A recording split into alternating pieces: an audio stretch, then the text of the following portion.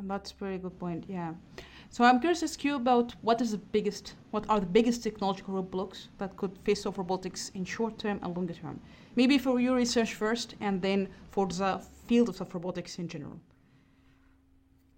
So I think the question of integration um, with rigid materials and other front end electronics is always a pressing one. Yeah. So if I have this sensor, how do I do the readout? How do I amplify it?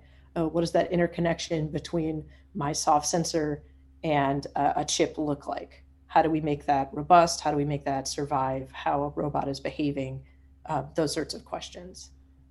I think another pressing question is that is both pressing and longer scale is this question of control of soft actuators. So if you have a continuum actuator, how do you really control this with the fidelity that you want for a particular application?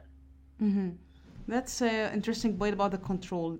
I think that's something we had in the first of robotics debate about morphology computation vs the control of soft robotics. If we have to design a new controller or incorporating morphological parameter to enhance the control design.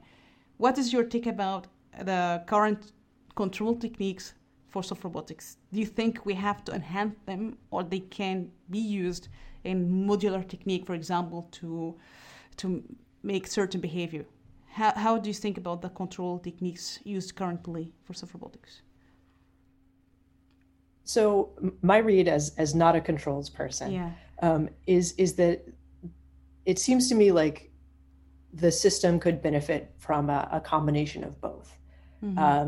So if you're talking about relatively simple behavior, for example, dumping 1,000 robotics out or 1,000 robots out in a field and asking them to survey some particular properties and crawl over rocks and things like that, then it seems like a morphological computation approach would be more appropriate there, because you don't have the resources for intensive central processing.